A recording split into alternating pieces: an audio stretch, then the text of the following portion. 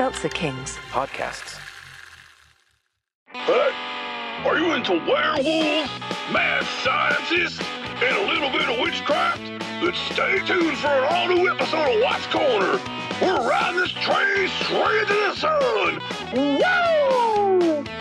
Tune in to a classic episode of Watts Corner on the Seltzer Kings Network. Available on all podcast platforms. Well, I don't care what the article in Gizmodo said, Gavin. No one's going to eat hot Cheetos turkey. Ass. The following podcast contains profanity, food jokes, and tired comedy references. Explicit language.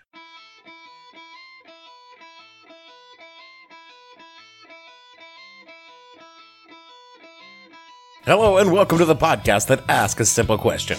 When you had an entire Thanksgiving feast laid out before you and you chose the yams, what the hell were you thinking? I'm your host, Dave Bledsoe, and this is a Wednesday, November 21st, 2018, a Yam Frittata edition of the show where we talk about the meals of Thanksgiving past. Stay tuned.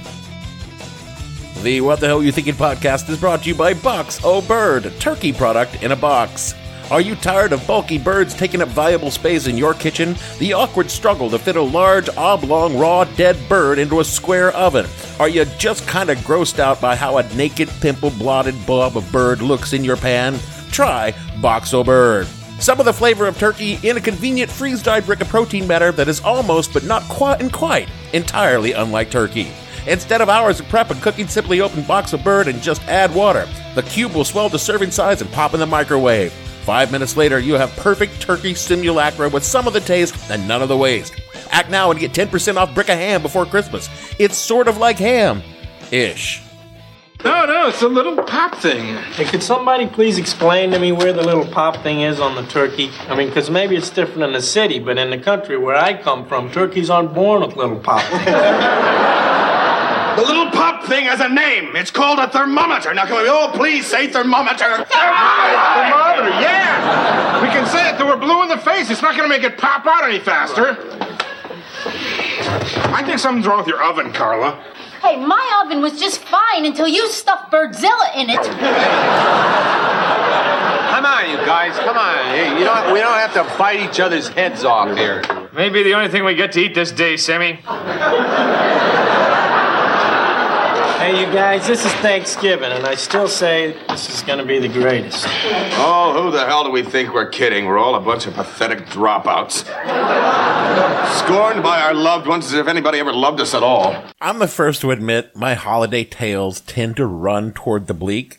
This is because I'm not a happy person. Oh, yeah, sir. Hush now. And quite frankly, I think I'm entitled as I've had some especially shit holidays. See last week's show where I talk about Christmas playing Santa on the shitter truck. My second New Year's in New York City, I spent working 12-hour shifts at a vet hospital, and my turkey day dinner consisted of a cold cheeseburger and fries because some lady's dog ate half of her turkey, and she was convinced she needed to bring him to us right now, and would not or could not hear the reality that I was not a doctor, and no doctor was ever going to come in for what was definitely not a medical emergency, if you don't count the psychological emergencies she was experiencing.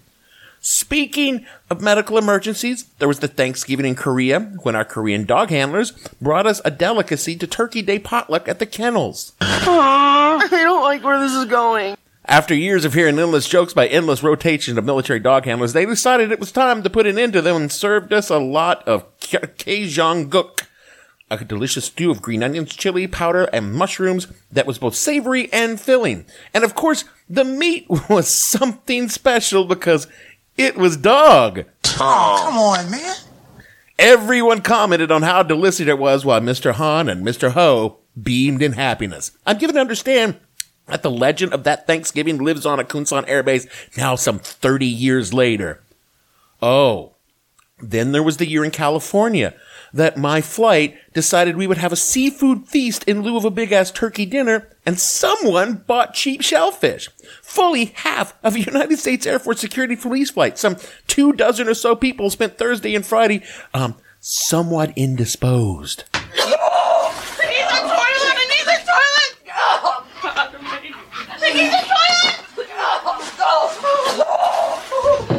No, Megan. No! No! Look away! Megan, no! Look away! Oh! What did we eat? Oh! The sink's a goner! What are you doing? It's coming out of me like lava! We've done too fucking look at me! Oh! All I could think is how we really should have just made a fucking turkey. What I'm trying to get across here is that holidays, particularly Thanksgiving, they are not my friends. But this year, I'm really trying to be better. Trying not to be such an asshole and rail on about all the terrible holidays I've spent away from families and friends, all the surprise dog meat dinners and explosive diarrhea, all this because... Is it just me or does the whole world suck? It does. And no one needs some Grinch-ass motherfucker trying to harsh them over their one little moment of happiness and peace they can find. So this year, I'm really trying to be better. And in that spirit, I'm going to tell you a happy Thanksgiving story. We're a diverse group of people from around the world, far from home, alone, perhaps in a strange land or at least a strange city, gathered together to feast and be thankful for what they have, and to drink a shitload of wine. Yeah, well, sometimes you just gotta... It begins in a college dorm day room, and it ends with a yam. I hope you enjoy my story. I did not go to college straight out of high school. Duh. Because, I like to smoke weed and chase girls a lot more than I like going to classes. Now, because I smoked weed, I could neither catch the girl or do well in those classes, those that I could be bothered to show up in. So, I went into the military, and while in the military, I signed up for the GI Bill, which in the 80s, when I enlisted, was a particularly shitty plan. You paid in $1,000, and the government, when you finished the military, would give you $10,000, which ostensibly you would use to pay for tuition and live off of. An amount that I think we can all agree on, looking at the spike in college tuitions over the intervening years, is, very little money.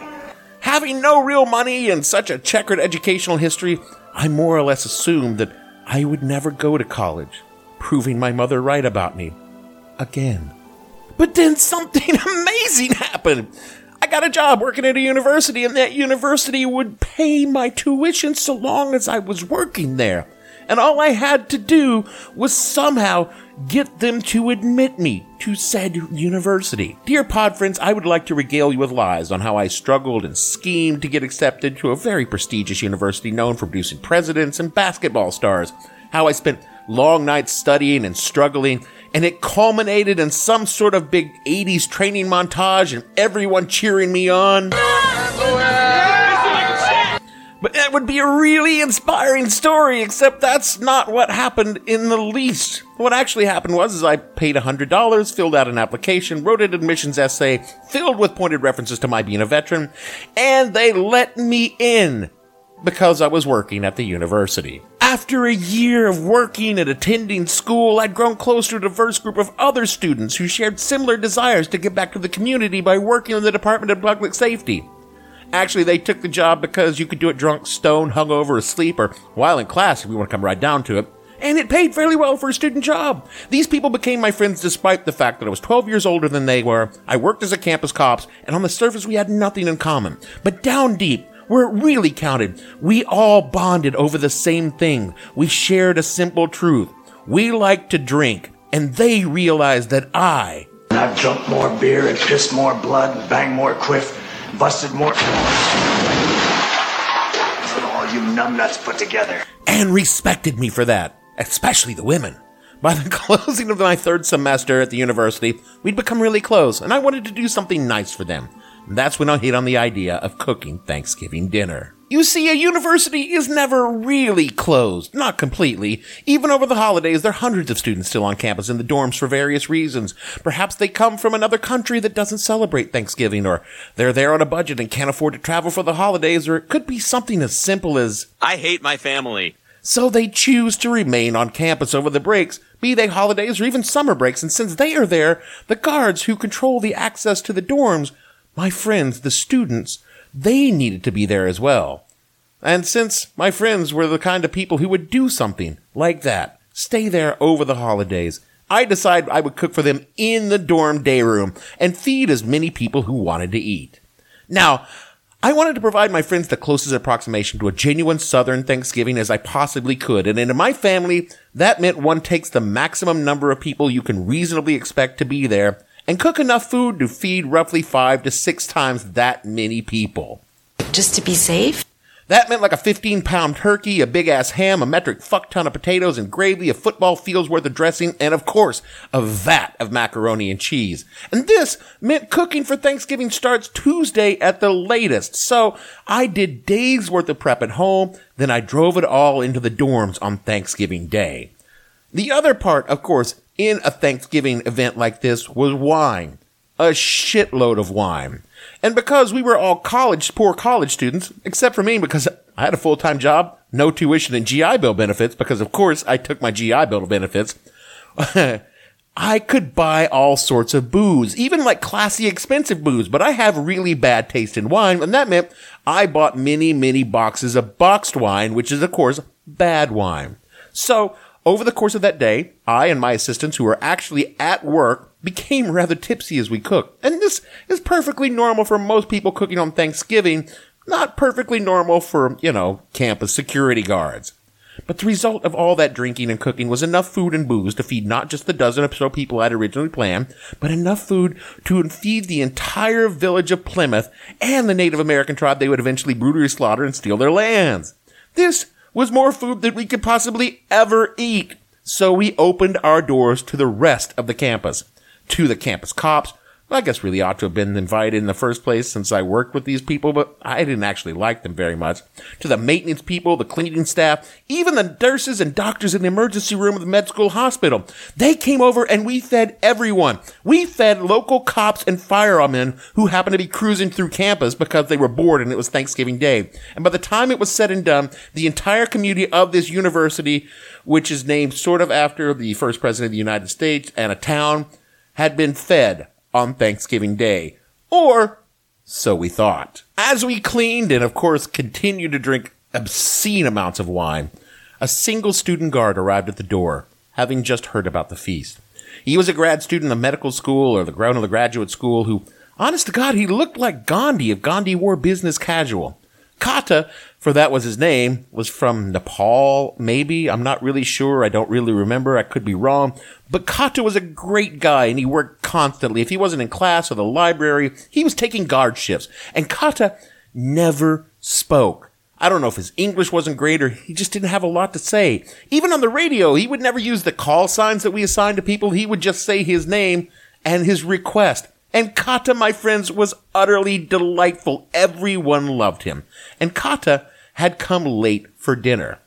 The problem was, dinner was mostly gone. I mean, we had fed literally all of George Bleep Town, D.C., and we had very little food left. Just a few shreds of turkey and some stuffing, which he piled on a plate and he raved over. Or raved. By Kata standards, what he actually did was smile and ate and said exactly nothing. And I tried to apologize for not having much left, but Kata was Kata, and he thanked me profusely, by which I mean, by Kata standards, he said thank you one time and nothing more. And then I said, Kata, the dessert's all gone. We've got no pies, we've got no sweet potato pies, we've got no pumpkin pies, we've got no cake. But he just smiled and ate his turkey and watched TV in the day room. And then he did something amazing. Kata got up and found dessert. As we watched and drank wine, Kata was set and finished his meal, watching the dorm room television, and then he took a single large, uncooked yam. This yam isn't boiled. From the counter, where I'd left a couple of extra sweet potatoes and yams, because I don't really like sweet potatoes or yams, and began to eat that uncooked raw-ass yam like you and I would eat an apple, biting through the peel, a peel which was unwashed and definitely uncooked, and we watched in shock and awe as he ate that raw-ass yam completely. I mean, this yam was the size of twice my clenched fist, and he just ate it like it was fruit. He then stood up, rinsed off his plate, and then looked at the 3 remaining yams on the counter, and then looked at me. Then he looked at the yams, and then he looked at me. And I said, Kata, would you like the rest of the yams? And Kata nodded happily and took those yams and put them in his book bag and then solemnly hugged each of us in turn and said, Happy Thanksgiving, and left the room with his bag full of raw-ass yams. He was the happiest person out of all the people I'd fed that day. The most grateful person of all the people I'd fed that day. The most understanding, this guy from Nepal, of what the American tradition of Thanksgiving was all about, of all the people I had fed that day. And I can only imagine why that was. I bet it's yams. Looking back on that Thanksgiving day in the dorm day room, I have to chalk it up as one of the best damn Thanksgivings I've ever had, including the ones with my family when I was a kid. Not that they were bad, just they weren't that interesting. Because in that strange mix of privileged white kids, working class overtime seekers, or doctors without enough seniority to avoid working holidays, and a grad student who just really loved fucking yams, I saw gratitude and happiness, real love and togetherness. What might be described as the true meaning of Thanksgiving if it weren't, a prelude to Black Friday. Or, maybe I just had too much fucking boxed wine. Either way, it ranks as one of the best Thanksgivings I've ever had. And those people who were present at that Thanksgiving are still my friends to this day. And we will occasionally gather when we can to celebrate the family we chose to join rather than the one we were born into. And when we do gather, we talk about a yam for Kata. And when we can get together for Thanksgiving or Christmas or whatever holiday we happen to be together, which we still sometimes manage to do, we set aside a single big-ass raw yam. A yam for Kata, wherever he may be. That is it for our Thanksgiving edition of the show this week. There will not be a Friday show because fuck it, I'm doing this one. Be thankful, you ungrateful bastards. We are here at this low-rated podcast hope that you and your families, biological families or dorm room families, enjoy your holiday. May be full of love, gratitude and happiness, low on politics and drunk pervy uncles, and most of all, that each of you set aside your own personal yam for Kata. Because Kata understands what it means to truly be thankful. We'll see you all next week.